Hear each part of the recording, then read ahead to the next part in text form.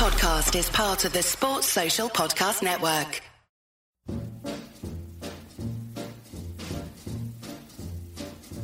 Oh, the shark, babe, has such teeth, dear, and it shows them pearly white. Just a jackknife has old Maggie Heath, babe, and it keeps it out of sight. You know when that shark bites. So welcome everybody to another episode of Macklin's Take with me, Andy Clark, and Macklin. We are on episode number 79 or 80 by now. It's amazing how these have flown by. Hope everybody's well and hanging in there. Time's still fairly strange. We're all still waiting to see when exactly, if ever, we do get back to something approximating to normal. And our guest on the podcast today is somebody who has been biding his time during lockdown like everybody else, like every pro fighter has got itchy knuckles wanting to get back out there. And the time when that happens might not be too far away, because we believe that a challenge for the British and Commonwealth welterweight titles is coming soon. He is mandatory.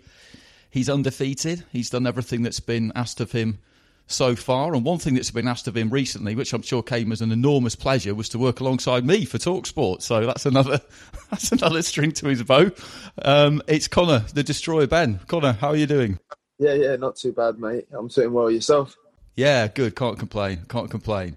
So there's loads of things that we could talk to you about, but I thought what we would get into with you is what life is like, or has been like, as a professional boxer, how you made the transition into that life. Because we did a podcast a while ago, last year in Birmingham, called This Boxing Life, and we're speaking to 4 retired good pros in Paul Ramsey, Sean Cogan, Anthony Maynard, Darren Sweeney. Not big names, but they boxed to a good standard.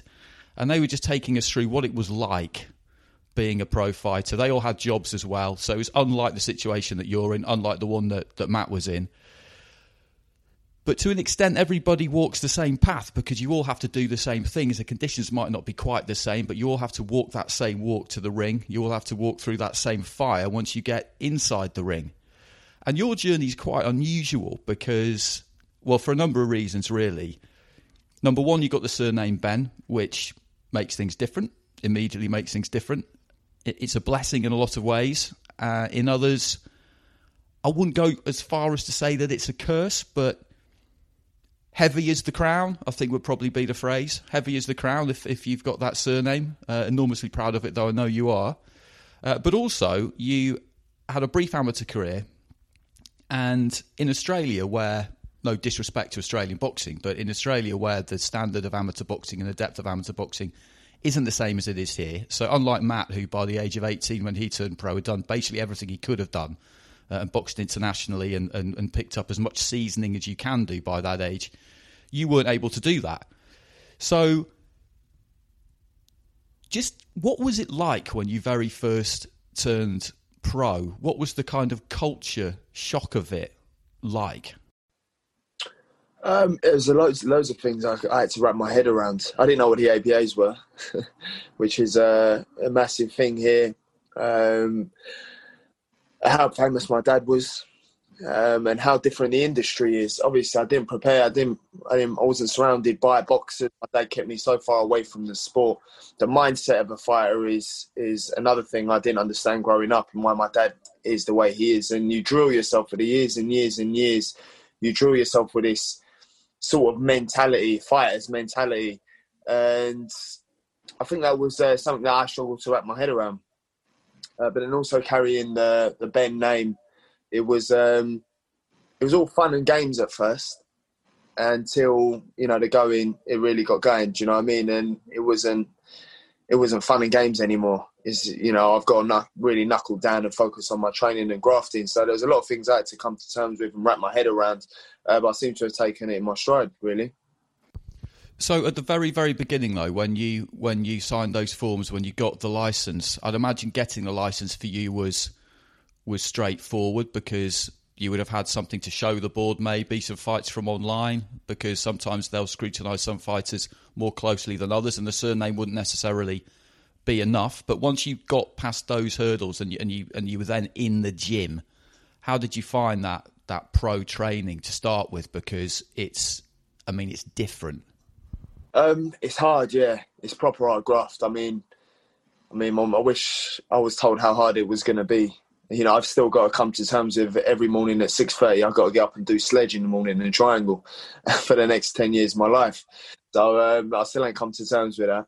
It's one of the things you got to spot. It's just so hard mentally as well. I wish my dad told me how hard it was. Do you know what I mean? It seems easy when you're watching a boxing fight before I turn pro. You watch a boxing fight and you think, yeah, they're just two guys in there going and having a fight. Little do you know that you've got to have the mindset behind it, the will to want to train, the will to not get complacent, and really show some grit in your teeth with training behind closed doors when nobody's watching, getting up and doing your runs, getting up and doing this and that, doing all the things you don't want to have to do to be able to perform come fight night. Because I do remember you're quite open about how you found it in your career so far, and I know there have been a couple of times where you've said to me there have been a couple of times. I think one was after an early fight against Luke Kelleher, which didn't go particularly great, and you weren't that happy with your performance. Where you did sit down and think to yourself in the cold light of day or in the early hours of the morning, whenever it was, that, you know, in your words, I'm not really sure if this is for me. I think that's probably something that most people think at some point as a professional fighter, but those doubts have crept in. Oh, 100%. I've had that creep in about 3 times in my career. Do you know what I mean? And you've just got to keep fighting. Do you know what I mean? Even mentally as well. My second fight with Luke Kelleher, I don't know what happened, to be honest. I ended up, slapping him.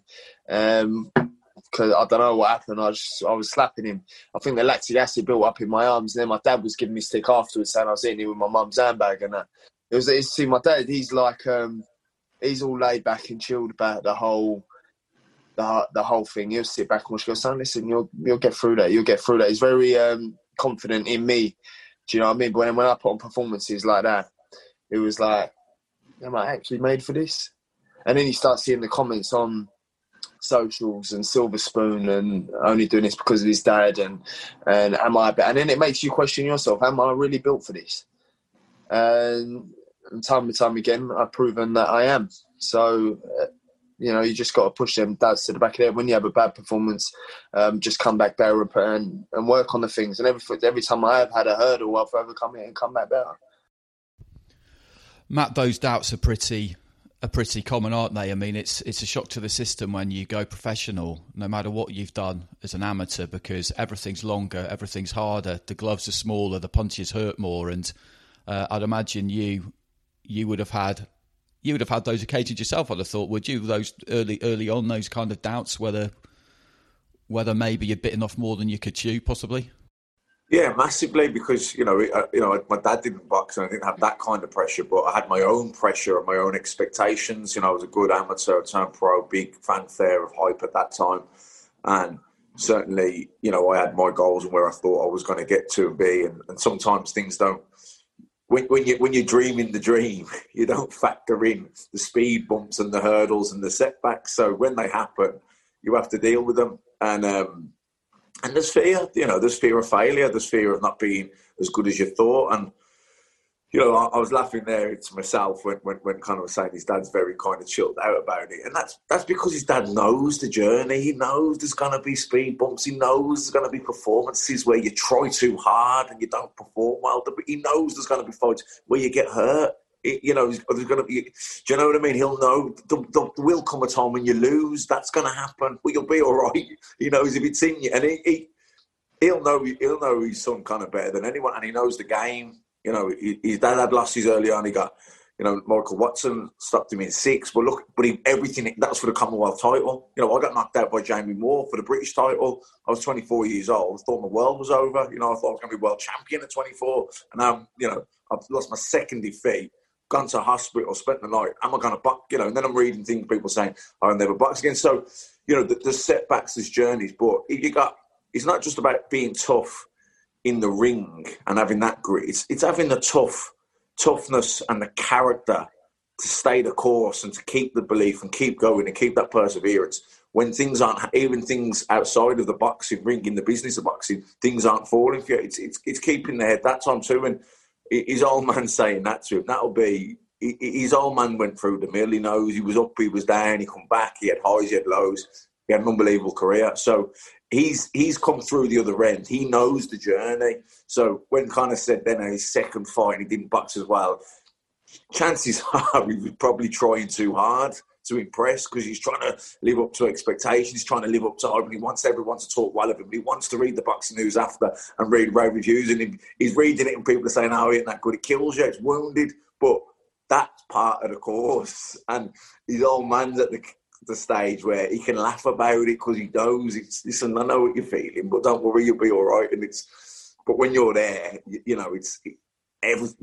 hypersensitive, you know what I mean? So it's funny hearing it's funny kind of thinking back and listening to kind of talking about where he's at, and then I can also appreciate where Nigel is, and you know what I mean. It's he knows what's ahead. He knows what's ahead of his son, and he but also and kind of probably it's mad when you're young, because you think everyone tells you this is what's going to happen, and you've got to work hard, you've got to train hard, and there's going to be disappointments, you've got to live the life, and you can't be going out and all this, and you're like yeah. But then when it's happening, it's a bit different, But listen, I think, like I said, just before we started to Andy, I said, 16-0 and 23 years old. I think he's coming along at a really nice pace. I really do. I think he's in a great spot now.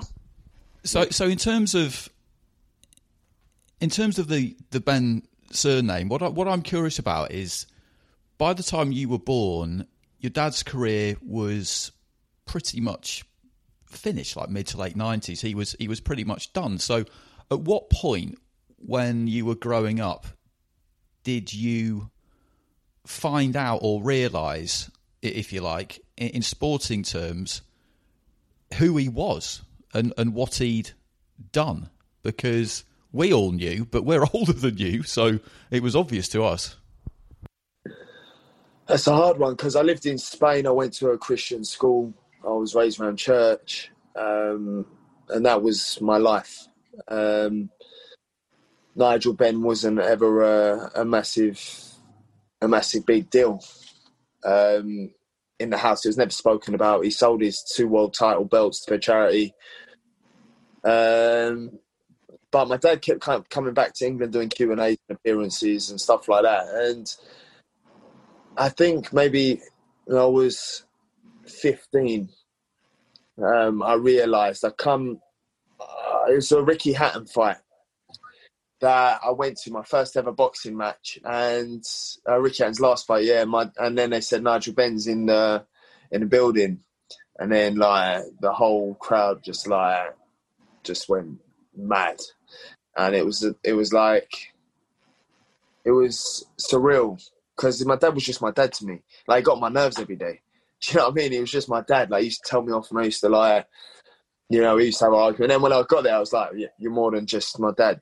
Do you know what I mean? Like, you're a public figure, you're an icon. Do you know what I mean? So many people look up to you. And the way I felt that day was just unbelievable. You only get feelings like that very rarely in your life. And that feeling I got there of a sense of pride in my dad is like my superhero. Do you know what I mean?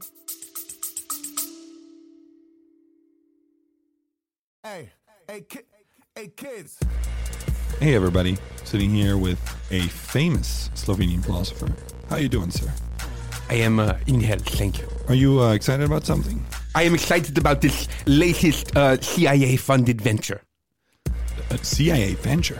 Yes. It's called the Desire and Capital Podcast. Oh, what is it about? I refuse your fascist question. Well, there you have it. Listen to the Desiring Capital podcast, coming soon to a bourgeois platform near you. On your marks, get set, go! This is so crazy! Yeah, so that was 2012. Is that the fight against Senchenko, Hatton's comeback at the Manchester Arena? How old would I have been? Say again?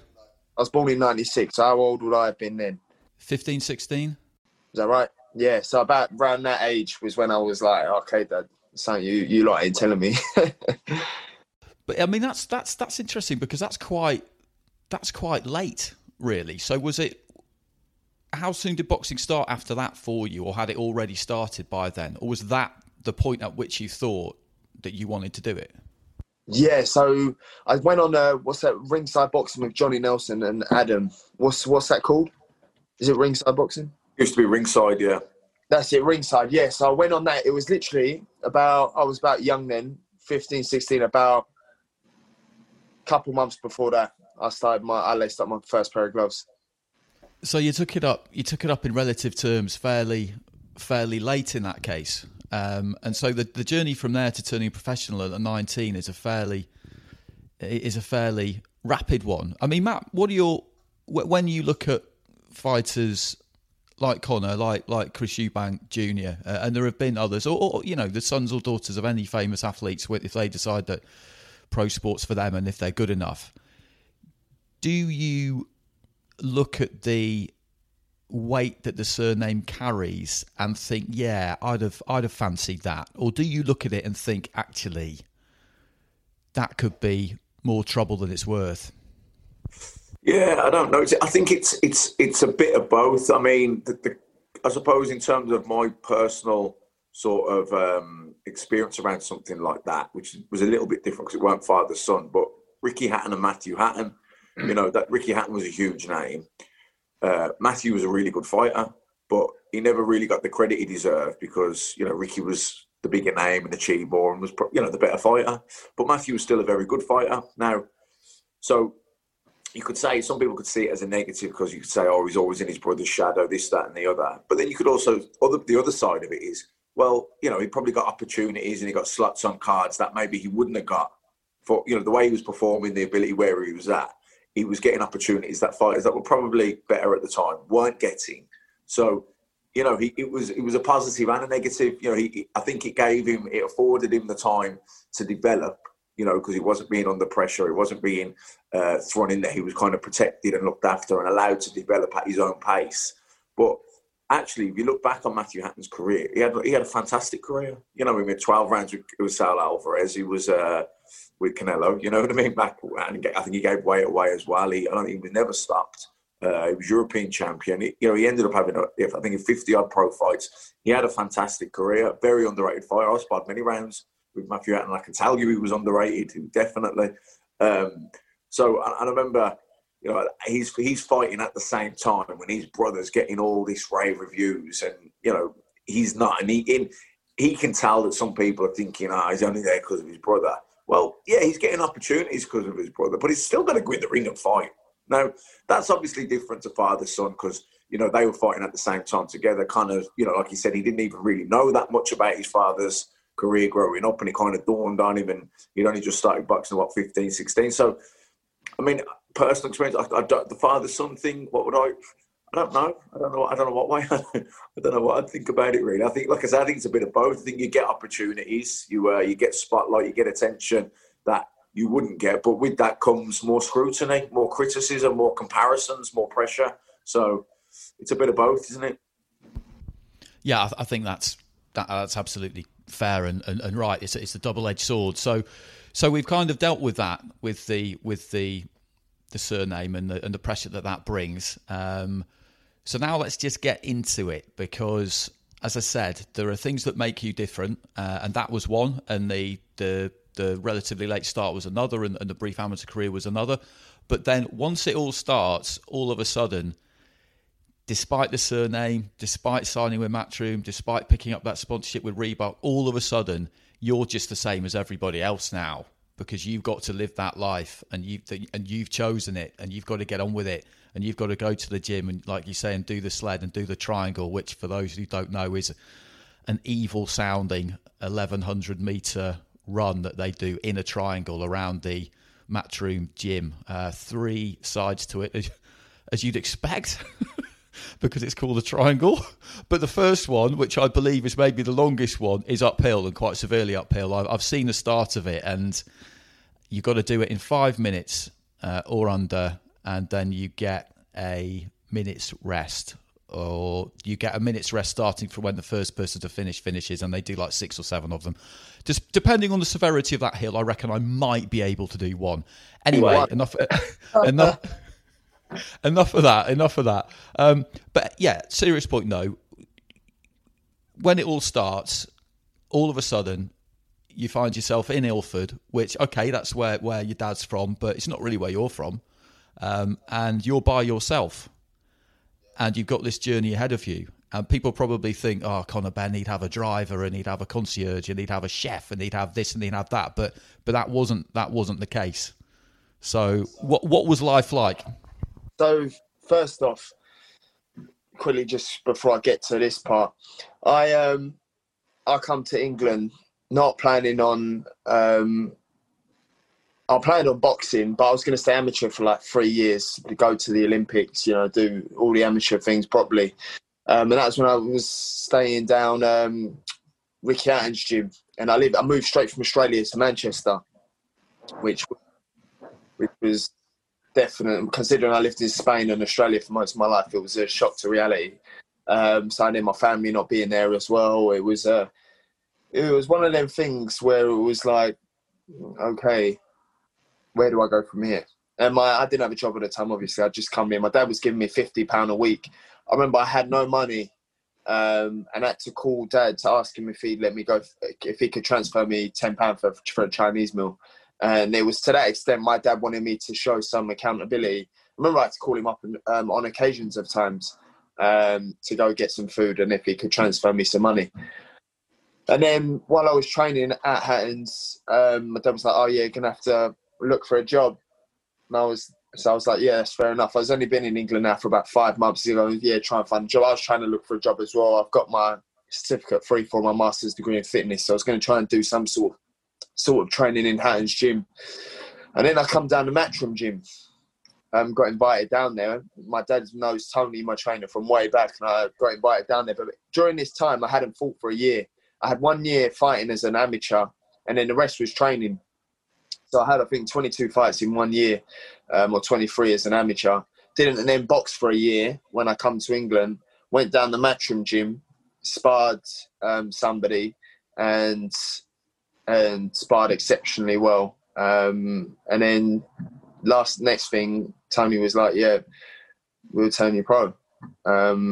And then having that talk with my dad, I had to get Kevin Mitchell to beg my dad to let me turn pro. And then, yeah, you can turn pro. I was like, brilliant. We've all agreed all round. And I used to get up then, before my first fight, I used to get up and walk from Ilford Station, walk from Henley Road. Do you know where Henley Road is?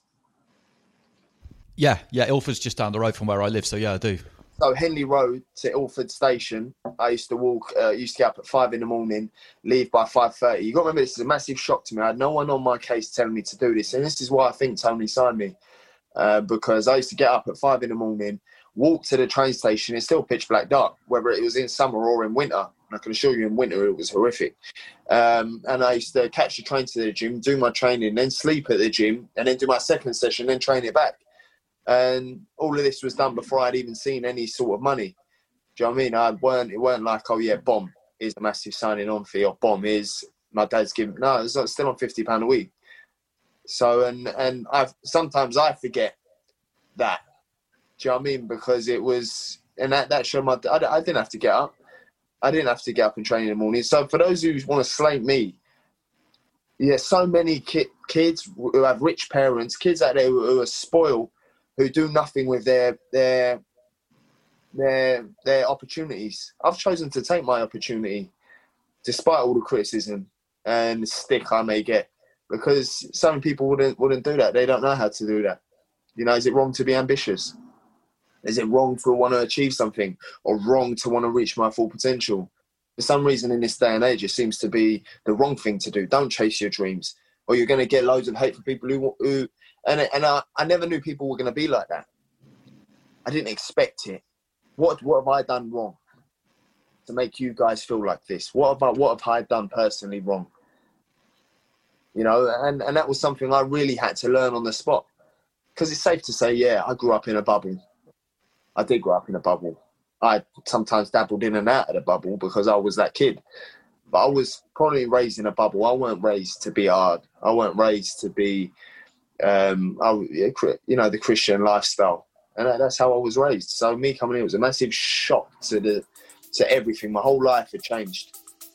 Would I change it for anything? No.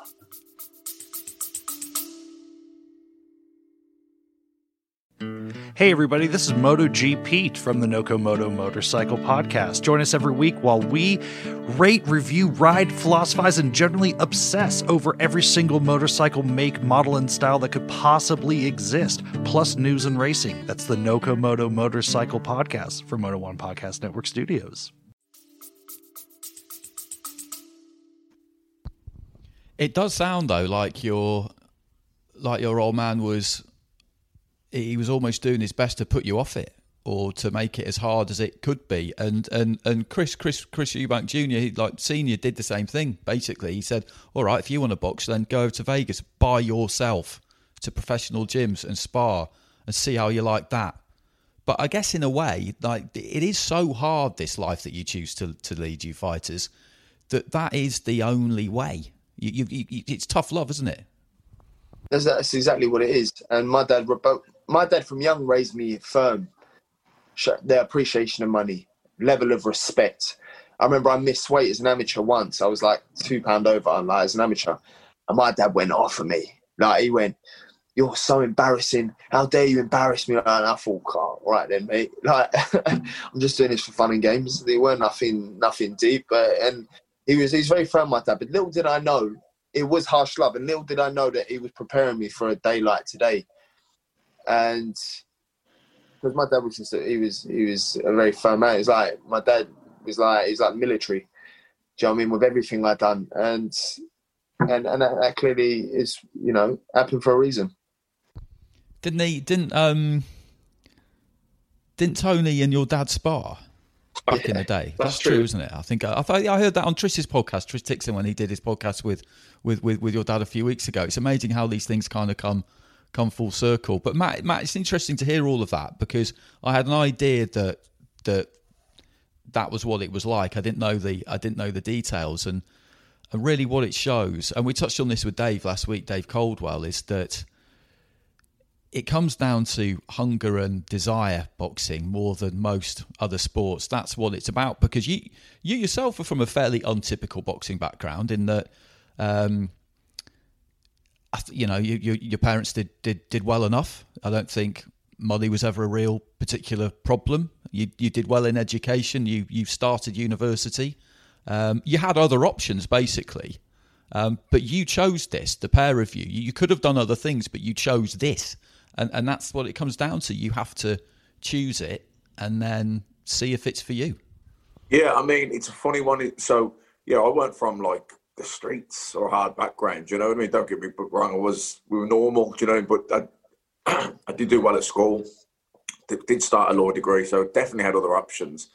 And also I was very good at some other sports as well. So I could have gone, probably, if I focused more on those, I could have gone into those. But the boxing, as I've said to you many times, Andy, was just, the highs and the lows of boxing. There was no comparison to other sports. And that was the addiction to the boxing. When you win in boxing, you're just on this high that even if you've got man of the match and scored a hat-trick in a football match, it doesn't even come close to comparing. And the flip side to that is when you lose, you're rock bottom devastated. And again, if you lose and you play shit in football, oh, well, we're playing next week. You know what I mean? You're pissed off and you're gutted, but it's not the end of the world, where when you lose in boxing, it feels like it's the end of the world. So there was that. And it comes down to, you said hunger and desire there, and competitiveness. I was so competitive. I wanted to win at everything. You know what I mean? I remember years ago when I was a kid, my football coach came in after he dropped me back and said to my mum and dad, can you just let Matt, he doesn't have to win at everything. You know what I mean? It's like, it's okay, sort of thing. But anyway, that's, I don't want to go off on a mad tangent here, but, it's a bit like, say, father, sons, and we say it a lot. Look at Eddie Hearn. People give Eddie stick, born with a silver spoon. He might have been born with a silver spoon, but he works as hard as if he's never been fed. That's how hungry that man is. He don't sleep. Like he said, he brought a book out called Relentless. he's a grafter. Yeah, he might have, you know, I don't know. He might have been given a position that he wouldn't have been given under other circumstances. But in my opinion, he has more than filled those boots. You know, it's a bit like The Godfather. You know, Don Corleone, and Michael Corleone. All right, Michael Corleone was, you know, they'd made it. He was born into that role. But listen, and The Godfather 2 is funny because it compares, you know, Robert De Niro, the young Vito, and the young Michael. Now, young Vito come over. He was an orphan from Sicily. He had nothing. Michael was, and he was born into a multi-millionaire at that time, or whatever it was, family. But it was still in him. You know, I said it when you were boxing one night, Conor. I said, you know, what's in the cat is in the kitten. Yeah. You know, and it you know, not always, but usually. And you know, your old man got put down and got hurt in fights, but he was never out of it. He had that bang, and you're like that. Now, he was ABA champion, and he had an amateur pedigree, and he was brought along differently. But I've said it to Andy several times. I said, and you know, I managed a kid called Michael Conor, who had like 350 amateur fights. He was world amateur champion. He boxed in 2 Olympic Games. You know, he's a decorated amateur, probably the most decorated the island's ever had. He's right up there now. And he was 25 years old, turning professional. His journey couldn't be any more different to yours. But that doesn't mean, you know, you might go on and have a better career as a professional. Who knows? You know, Canelo Alvarez turned pro very young. Look where he is now. Not everyone who becomes a legend in boxing was an Olympic gold medalist. There are many different routes to the top. And like I say, I've said it to Andy several times. I said, you know, people not Conor. I said, none of us can possibly say how good this kid is going to be. Someone like, you know, again, I'll refer to a Michael Conlon, or, you know, even a Joshua Buatsi. You know, they're already very well schooled. They've had so much experience already. Their rate of improvement, they're going to get better and they're going to improve, and the fights and the journey will take them up there. But their rate of improvement, we can probably forecast it. Do you know what I mean? Predict it. We ain't got a clue how good you might be, because we don't. Because you're still so relatively speaking inexperienced. You're learning on the job. You know. But what we do know is you're blessed with power. You're blessed with heart, and they're things that you can't teach anyone. You know, you can't put in what God left out. Yeah. You know, you can't make someone want it. And I'd say your old man and like Chris Eubank Senior, they're not stupid. They came through their way, and they're thinking, you know, yeah, my son's had it quite easy compared to what I have it. So I want to see if he really wants it, because this is a hard road that he's about to go on. So, you know, I'm going to throw him in tough early in terms of the living. Because, listen, when we're in the gym and there's everyone watching and you got the pressure, everyone wants to dig in and you got that competitiveness in you. But when you're sitting in a room on your own, you've got to get up at 5 a.m, you've got to get a train here, and you've got to go there, and you've got to diet. Do you really want it? Well, you're going to do that first. And if you come through that and you prove to me that you really want it, well, then we can have a bit more of a chat, and I'll try and open some doors for you. That's what I imagine was the thinking behind your old man doing that with you. Yeah. So how have you found the? I mean, Matt talks quite a lot about the loneliness of being a fighter, of being an individual athlete, because you're kind of living for the gym, because that's when you get to see people, that's when you get to socialise, and you were by yourself because you do have some family over here, but your dad and the rest of the family were back in Australia, and they're long days. You know, you're eating, you're sleeping, and you're training, and you're repeating that, and that's it. There's nothing glamorous about it, nothing whatsoever, and there's a lot of time to think.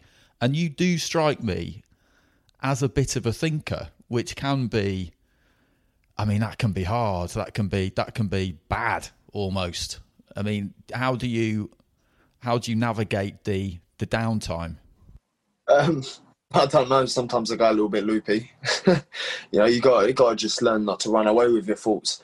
I mean, I keep myself in check, and I really keep myself in check, because the life that I live is such a good life. I live such a blessed life. I've managed to save my money. I've managed to buy my own home.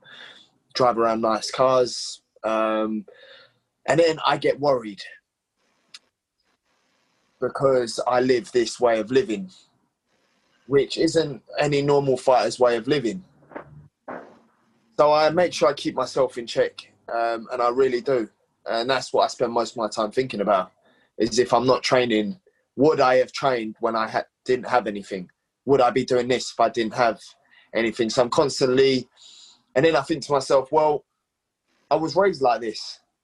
I was raised better than this. I was raised, you know, with my own jacuzzi overlooking the beach in my own bedroom with an ensuite.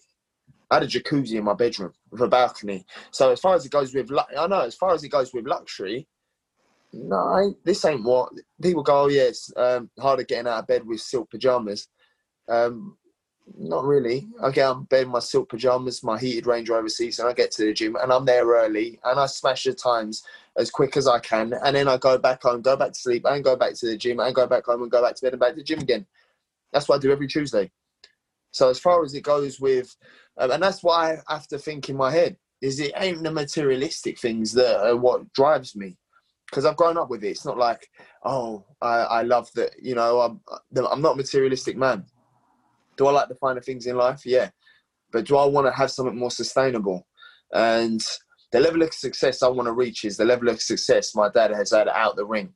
What? For not having to work for 23 years, been able to spend all that time with his kids, been able to, you know, look after, well, be with my mum and them actually live. That's the level of success I want to reach. You know, world titles. And, you know, so when people go, oh yeah, you know, he's getting complacent, or nah, so far from the mark. And that's what I think in my downtime. Majority of the time, that's my trail of thought. That's why I'm getting up and going to the gym now on a Sunday. And I trained yesterday. I train every day. I keep myself in check. I mean, you were young when you turned pro, and I remember talking to you in Manchester when you were 19. I think it was your second or third fight, maybe. And I just asked you a really normal question that I would ask anyone. You know, what are you looking to try and do in the next 18 months, 2 years? And you're kind of you're laughing now because we talked about this the other day at TalkSport, and you said to me, "Oh, and I want to be a world champion in 2 years." And I just kind of inwardly laughed to myself when you said that. But there was nothing wrong with you saying it, because it's never going to happen. It was never going to happen. But that's the kind of thing you expect a 19-year-old to say. But at the same time, there must have been stages during your career at which you realised, right, okay, this timetable's probably going to need to be revised a little bit. You've learned a lot in the last 4 years, I think, is what I'm saying. Yeah, I mean, it's hard graft, man. Like, you think it's always one punch. And after the pain I felt was when it really hit home. It's only one punch. You only need to get hit with one punch. If you're not switched on for a split second for a certain fight, this British and Commonwealth title fight for me, for example, I switched off, 2 seconds in that fight. The 4 years I've just had has gone, you know, tits up. So it's just you just really got to stay on the ball. As far as it goes with being a world champion, is it a big ask with the current world weights in the division? Yeah, it is. But then so is it for David and Goliath. Do you know what I mean? So I work hard day in, day out. And it's got to a stage for me where as long as I reach my full potential, as long as I really go, yeah, you know what? I've done everything I can in training. Because I know I'll do everything I can in a fight. That goes without question. But I know I've left no stone unturned. I know that my diet's been bang on. And like for years and years of graft, I've been determined. I've been doing what I've had to do. I've not cheated the hustle. I've done exactly what I needed to do. I haven't got complacent.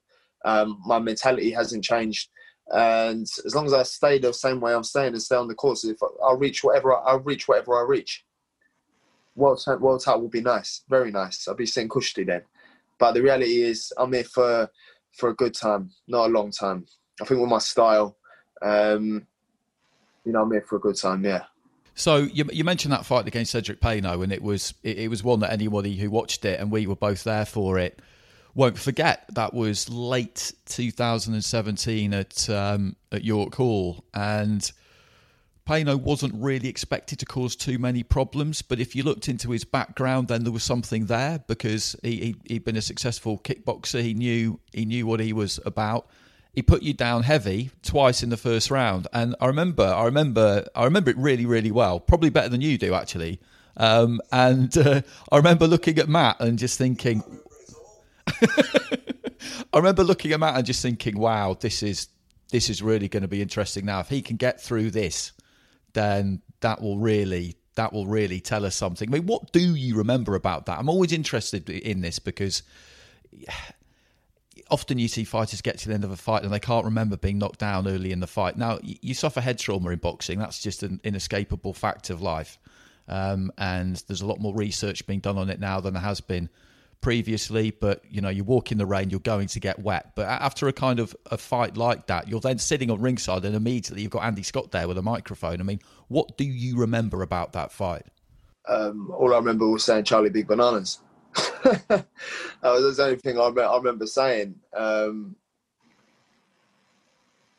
I don't really, I was fighting on fumes. I don't know. It was like, I remember Tony slapping me in the corner in the fight.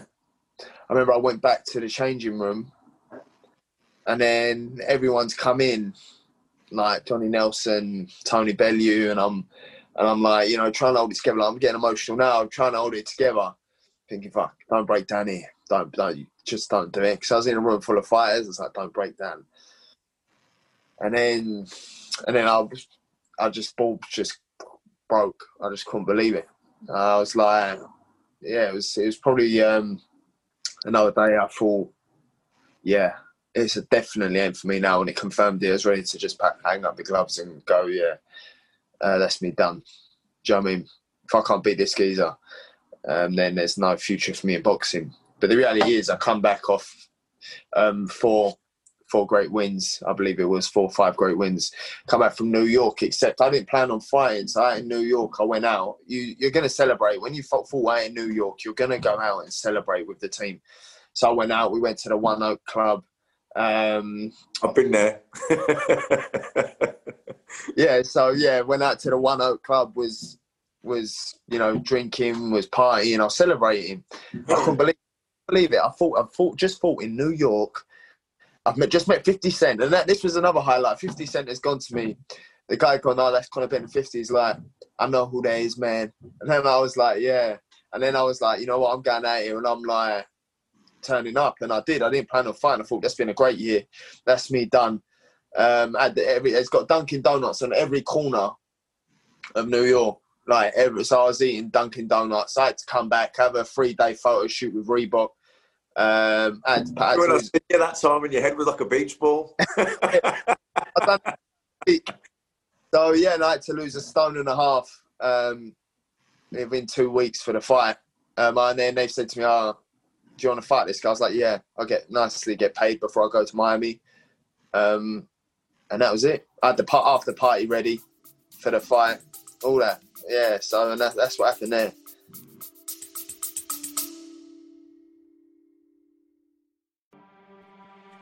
Yo, I'm DK, co-host of the One Star Recruits podcast. My best friend Rip and I host 5-star athletes, celebs, business leaders, comedians, and coaches from around the world. Each week, I can guarantee the show will always have great laughs, catch up on life's in relatable ways, and have a ton of fun. We're recruiting you.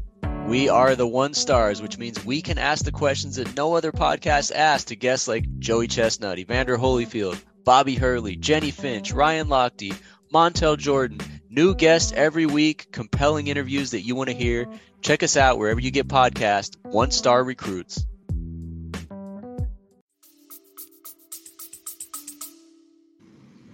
Well, I was going to say that's the first little taste and test, and luckily you got away with it, of believing your own hype, of complacency, of overlooking things, and you nearly paid the price. Luckily you didn't, but also you said you were there going, "Oh, I can't beat this geezer," but you did beat that geezer, and you got off your ass to do it as well. So, all right. Yeah. Oh, well, you know what?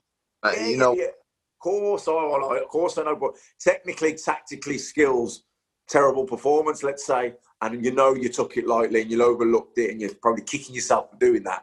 But ultimately, there's always positives and negatives, and ultimately, you still showed that night. There was a lot of positives. You dug in. And when you were on a night where nothing was going right for you, and let's not beat around the bush, you were boxing shy. You dug in, and you found a performance. You found what you had to find to get to win, and that's something you can't teach someone.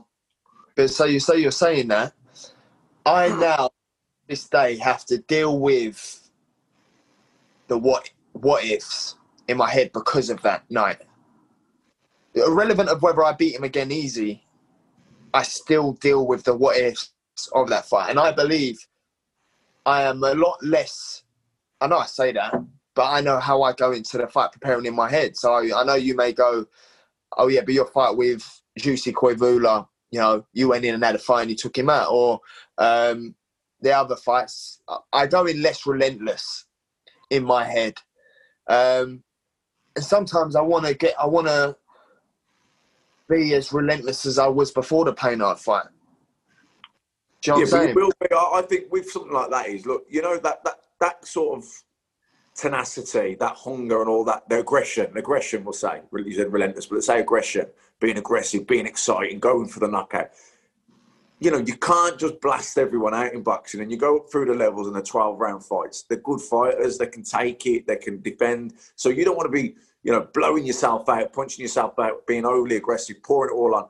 What you got to do, you got to keep that fire burning. You never, ever want to lose that, because that makes you who you are.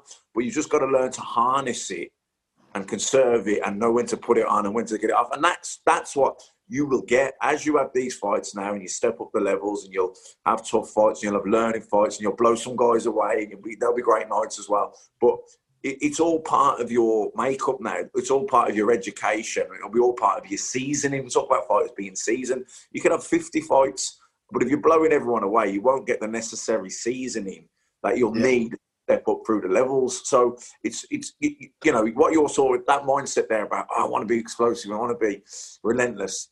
Yeah, you do, but also you can't just blast everyone away either. So you've got to know, you've got to conserve it, and you've got to harness it. Yeah. So when you've had these demons, these doubts that are sitting in your head there, telling you maybe this isn't for me, maybe I shouldn't be doing this, have they always been internal, or have you said that to your dad or to Tony or to anyone around you, and they've had to talk you down, or have you done it yourself? Because you talk about that Payno fight. How long did it take you to be positive about that? Because, okay, it wasn't what you wanted to happen, but ultimately that was a big box ticked. I'm still getting over it. Yeah, I'm still getting over it. And do you know what? What I say is what fighters think. I see so many fighters out there giving it the big end, and they think Macklin, I'm just honest about it. I just talk about it. I'll say what's gone on. Do you know what I mean? I'll give you the transparency. So when something like that happens to someone, they'll go, yeah, give it all. Nah, yeah. It's not. It does affect you as a fighter. Well, I've never hit a deck before in my life. Yeah, people. You're right. People, you're honest about it. Some people don't want to talk like that because they don't want to show a weakness. But whether you show it or not, we all know that everyone feels it. You've been there. So being open and honest about it, you're just being straight. You know what I mean? I'm saying, yeah, I was nervous, I was beating myself up and thinking I'm not good enough, but it's coming through that every single day. You're having in boxing, when you're doing a hard session, you got the devil and the angel. You got the one person telling you you're fucked, you need to quit, blah blah blah, and then you got the other one going, nah, come on, you can do it. And that's just that internal battle. It's not, yeah, but you say that, and it happens on a daily basis. One minute, like, and it's half weird because I'll be one day I'll be like, yeah, I'm the dog's box. Yeah, what? I'm good. I'm like all these Americans going, yeah, I'm all that. Yeah, who wants? And I think like that. And then on the other hand, something may come up, and then it go, yeah, but am I really, or am I delusional? So and then you it's like a constant back and forth in my own head, and it's not healthy. So I have to voice it. I voice it to my missus because I know it ain't healthy if I keep these. And then she'll go, what's the matter with you? Or why? And your mood can just change because it's so simple as reading a comment. and then another fighter saying this. Like I read an article of Liam Taylor saying, "I don't deserve this," and then you go in my head, yeah, all right, well then I'll fight you next then, mate, and then see who's talking, and I'll show you who deserves it, and then you can get into a rage in your head. Do you know what I mean? And this is not just one person for me. This is about 4 or 5 fighters who I'd love to bang out. Do you know what I mean? Who are claiming I'm worried. So and then as you said, it's a constant battle. Do you know what I mean? And then you go, hold on a minute, you're like almost 30 years old. You fought nobody except 2 people. One of them you lost to. 21 built up records. So then when you look at me, no amateur career, 23 years young, 16-0, come through adversity, come through some hurdles in my career, fought with injuries, had broken jaws, knocked out 3-time European title challenger Jussi Koivula. That Joseph Sahandrick just fought that former IBF and IBO world champion. So when you're talking like that, then I think, do you know what? I am what I say I am, and I've proven it time and time again. Although the going's got tough, I've always come through the other side of the tunnel. So, but then I'm in a constant battle, and if I don't pray, if I don't say, God, please give me peace, because you brought me here. I didn't plan this. You opened the door. I didn't open this door. You did. So now don't let me down. I'll do what I've got to do as a soldier, but don't let me down. Yeah, but you wanted it, and that's why you are where you are. But this is what, be careful what you wish for, because you might just get it. You are where you are now is where you, somewhere a while back, you wanted to be. Now, with that come the trappings and the highs and all the rest. But with it comes pressure, with it comes scrutiny, with it comes jealousy, with it comes all the naysayers and the naysayers and bits of people who don't do nothing. But you just got to accept that that's part of success. Do you know what I mean? So what are you going to be? Not be successful, not achieve. If you want to achieve and you want to be successful, you have to accept that you're going to have an element of bullshit that comes with it. And you just got to take, that's part of the journey too. You know what I mean? I don't get it, because do you know what? I'd never actually, when I actually sit down and think about it as a person, I'd never slag off any other British welterweight fighter. I may have a little, with the Kelly. That's personality clash. That's all that is. We come 2 completely different sorts of people. I never slag him off. I know how hard this sport is. But I don't get why so many people in the division want to slag me off. Fighters. I mean, I want you guys to do well. I'm rooting for you. But I'm not sure if it's like that in America or if it's just here. I want you guys to do well. I want you guys to put Britain on the map. The baddest welterweights in the division are in Britain. That's how I look at it. I don't know why. I don't know if that's... What's your thoughts on that? I think it's called envy, isn't it? There's, there'll always be envy and there'll always be comparisons. And I think that's why people, I think you've just got to stay in your own lane and don't be comparing to other people. Because it's like the only person you've got to be better than is who you was yesterday. Yeah. Competition with. And just keep getting better and stay the path, stay the course. And listen, that's going to, the more, as you progress forward and you achieve, you'll have more and more and more of that. But as you mature, you'll just learn to push it off a lot better. Yeah. Yeah, I agree with that. I think it's all about staying focused and running your own race. But with regard to what other fighters say, obviously it as you've outlined, it must be incredibly irritating sometimes if people call you out and say this and say that. But I always think the glorious thing about boxing is that fighters really, to an extent, I don't mind what they say, because there will be a reckoning and they will have to back that up. I'm less keen when other team members start piping up, because I just think, well, you're not the one that's going to have to get in the ring. But if you're a fighter and you start giving it some big chat, then at some point, probably, if that fight comes to pass anyway, you're going to have to back that up. Just to pick up on something you mentioned a couple of minutes ago, which me and Matt talk about a bit, and which I always find really interesting, is this tightrope that fighters have to walk between confidence and, as you described it, a bit of self-delusion. And I remember when we were in at TalkSport a couple of weeks ago, I think the first time we we were on together for the fight against Carl Frampton. I kind of raised that in the conversation. I said, well, the thing about professional boxing is that, as I understand it, really, you've got to be completely confident. And sometimes that confidence will border on self-delusion. And your ears just kind of pricked up a little bit. And he did ask me later in the conversation, well, but, I mean, do you think I'm deluded? And I said, well, no, because at the where you are in your career, you're looking to challenge for a British and Commonwealth title, and I think that's perfectly feasible. But I mean, it's.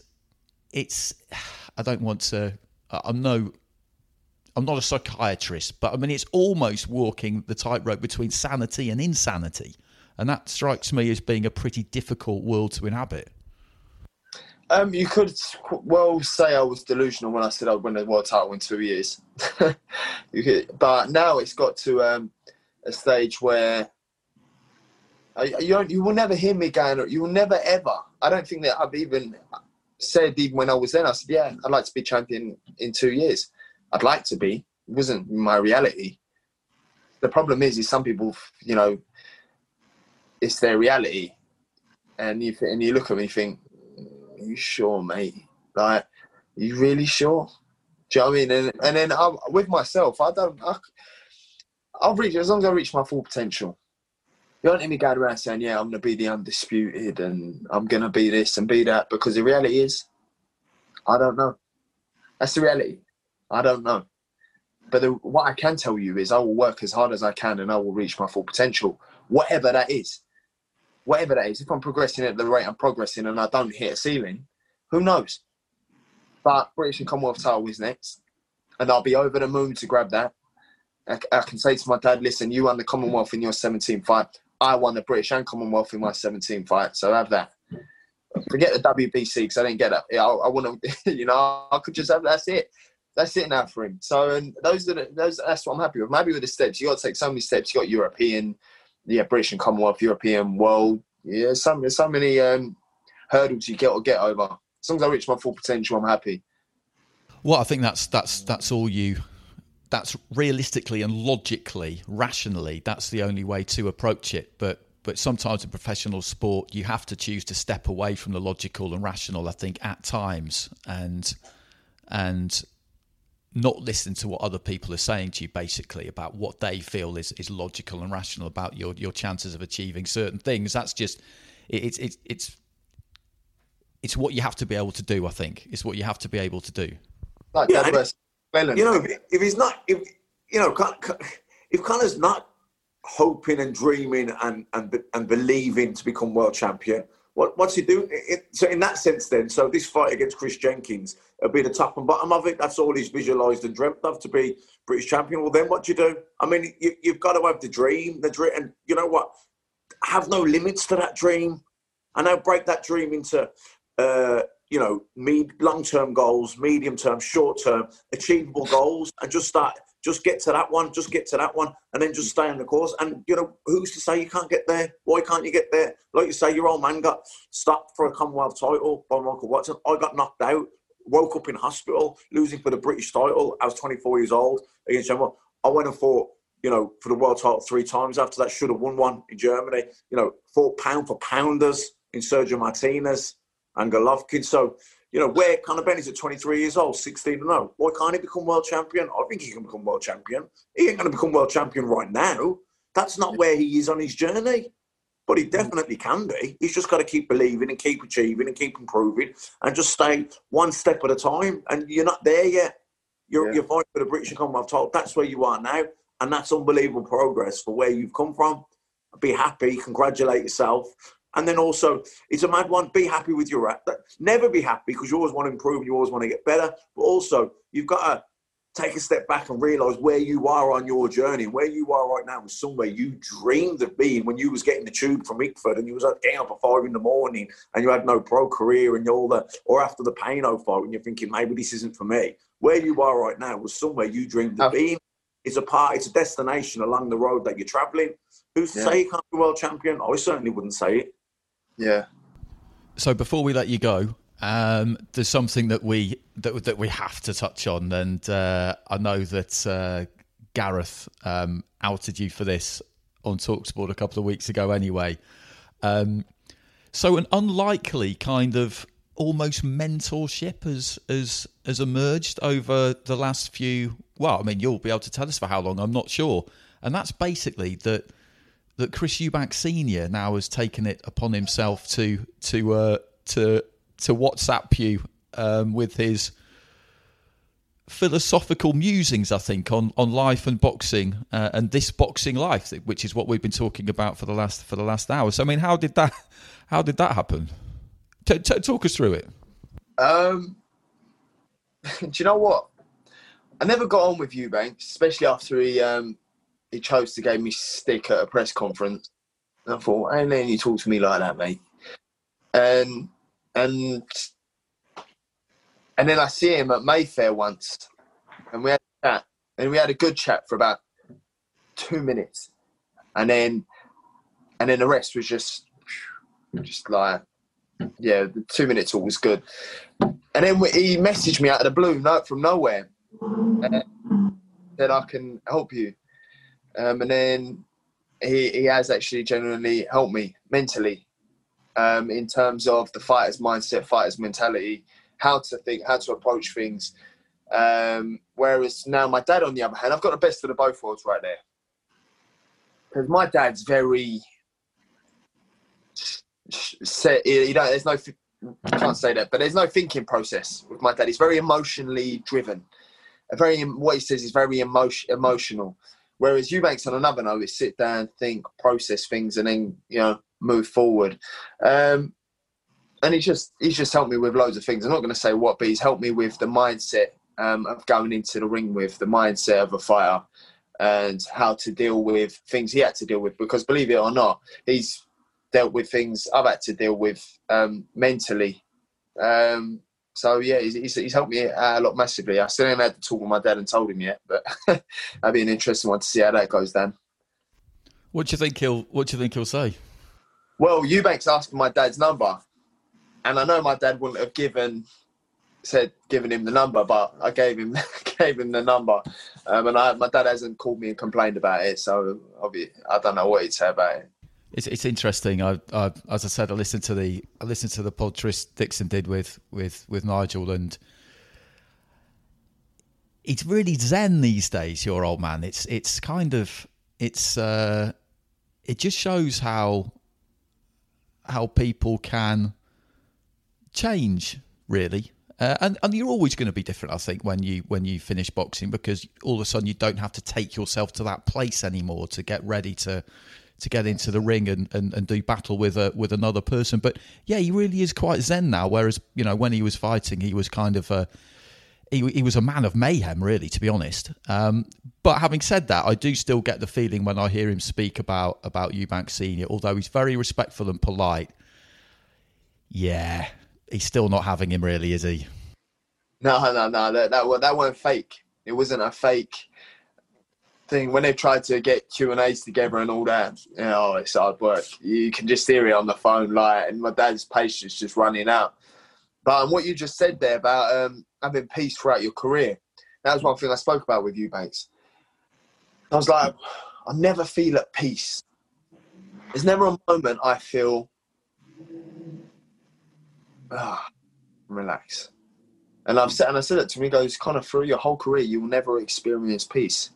The only time you will experience peace is when you've retired. I think maybe the only time I experience peace is on church on a Sunday for an hour. Do you know what I mean? And so I thought, fair enough. That's something you've got. I'll deal with.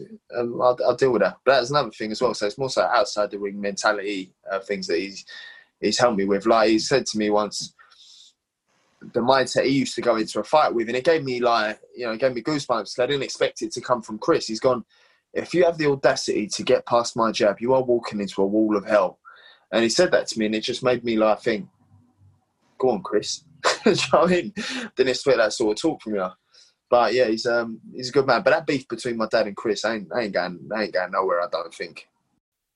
No, I don't think so. I don't think so. It was absolutely. I was obsessed with it, because when they were at it, that was when I was early teens and really getting into boxing, and it was massive. I mean, it was you. This is another thing that you won't.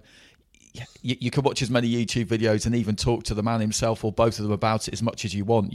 It's impossible for you to understand how huge it was, because it was terrestrial TV.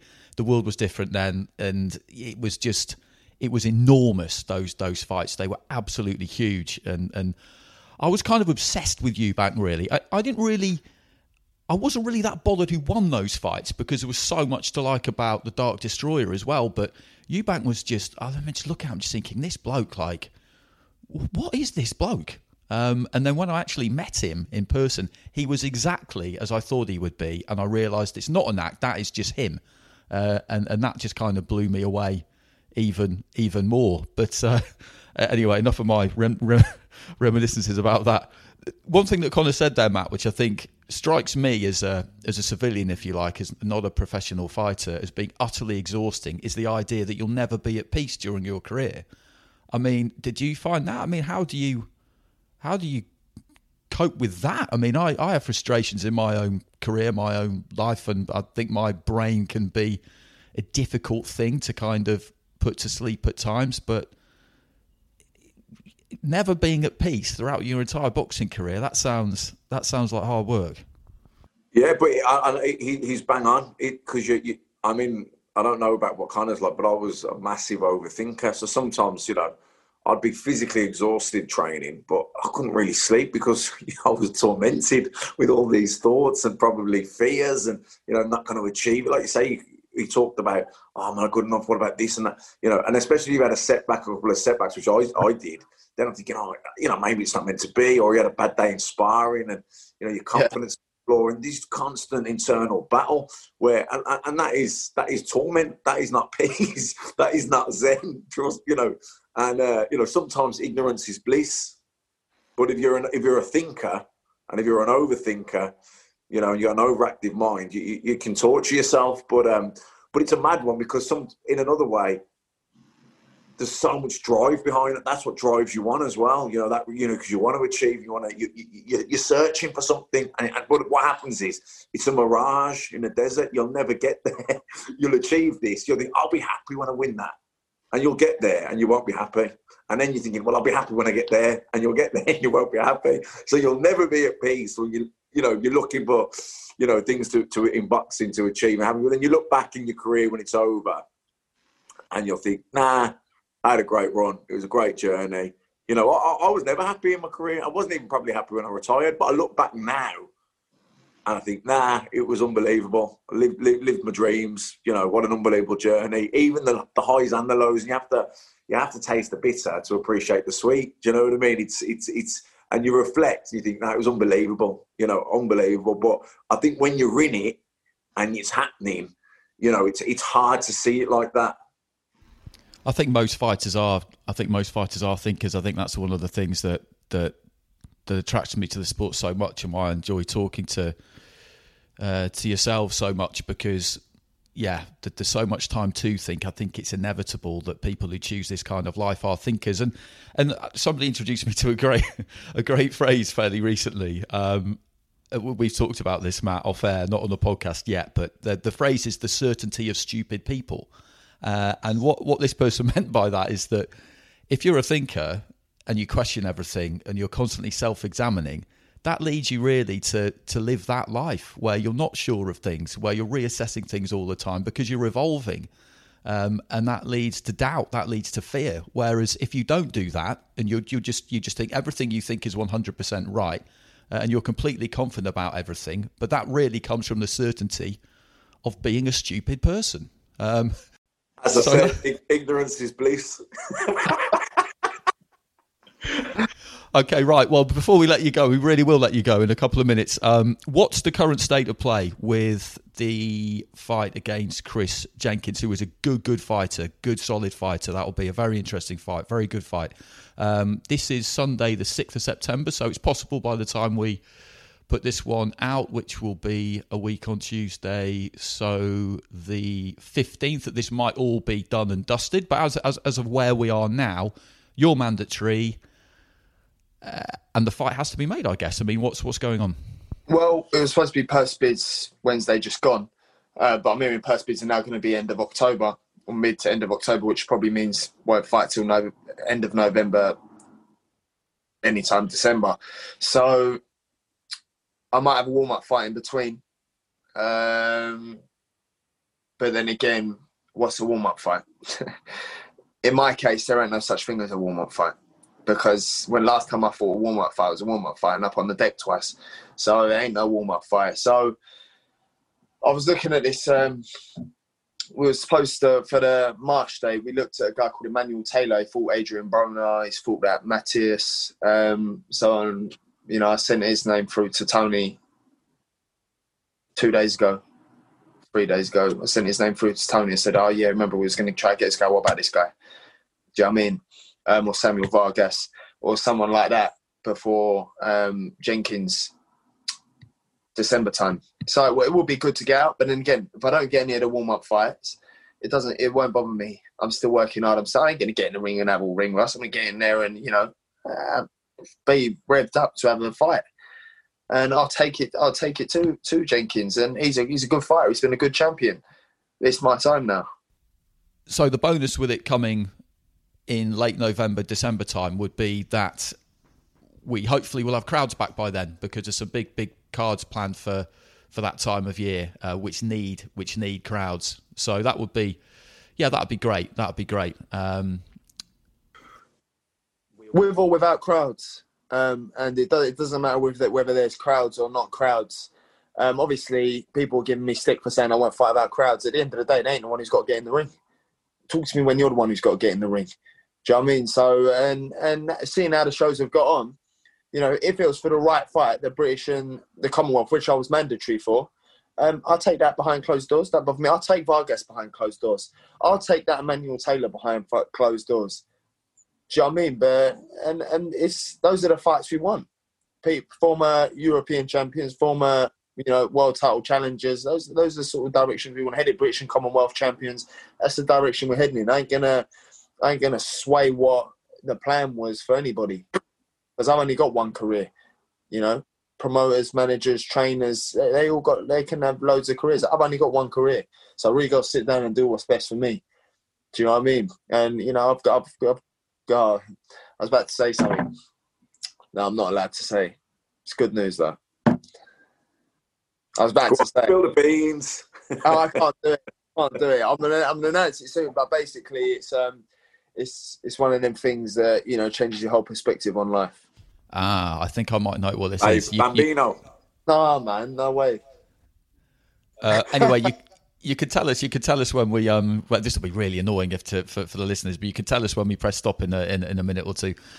Anyway, we'll wrap it up there, because we've taken up enough of your time. I think it's been great fun. This we caught you just before you were about to head out of the house, so perfect timing. Sunday morning, I went out for a run this morning, blew away a few cobwebs, and then when I got home, my wife had been to McDonald's, so there were some pancakes and a McMuffin and a coffee waiting for me. So all that good work I'd done in the previous half an hour, I basically just undid straight away. But if you're not a professional, then that's what exercising is about. You do it to be able to reward yourself. So hopefully, you know, we'll all go on and you might have a slightly more productive day than I've had. And everybody listening, thanks for tuning in again as always. And if you do find yourself on iTunes and you can give us a rate or a review, that'd be great. Thanks for the feedback over the last few weeks. It's always welcome, and we'll catch you again next time. And old Lucy Brown, yes, that line forms on the right, babe. Not that Maggie's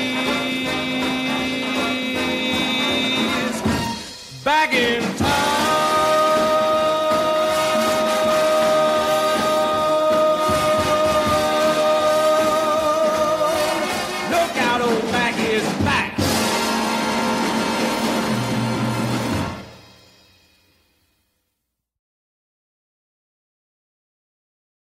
Sports Social Podcast Network.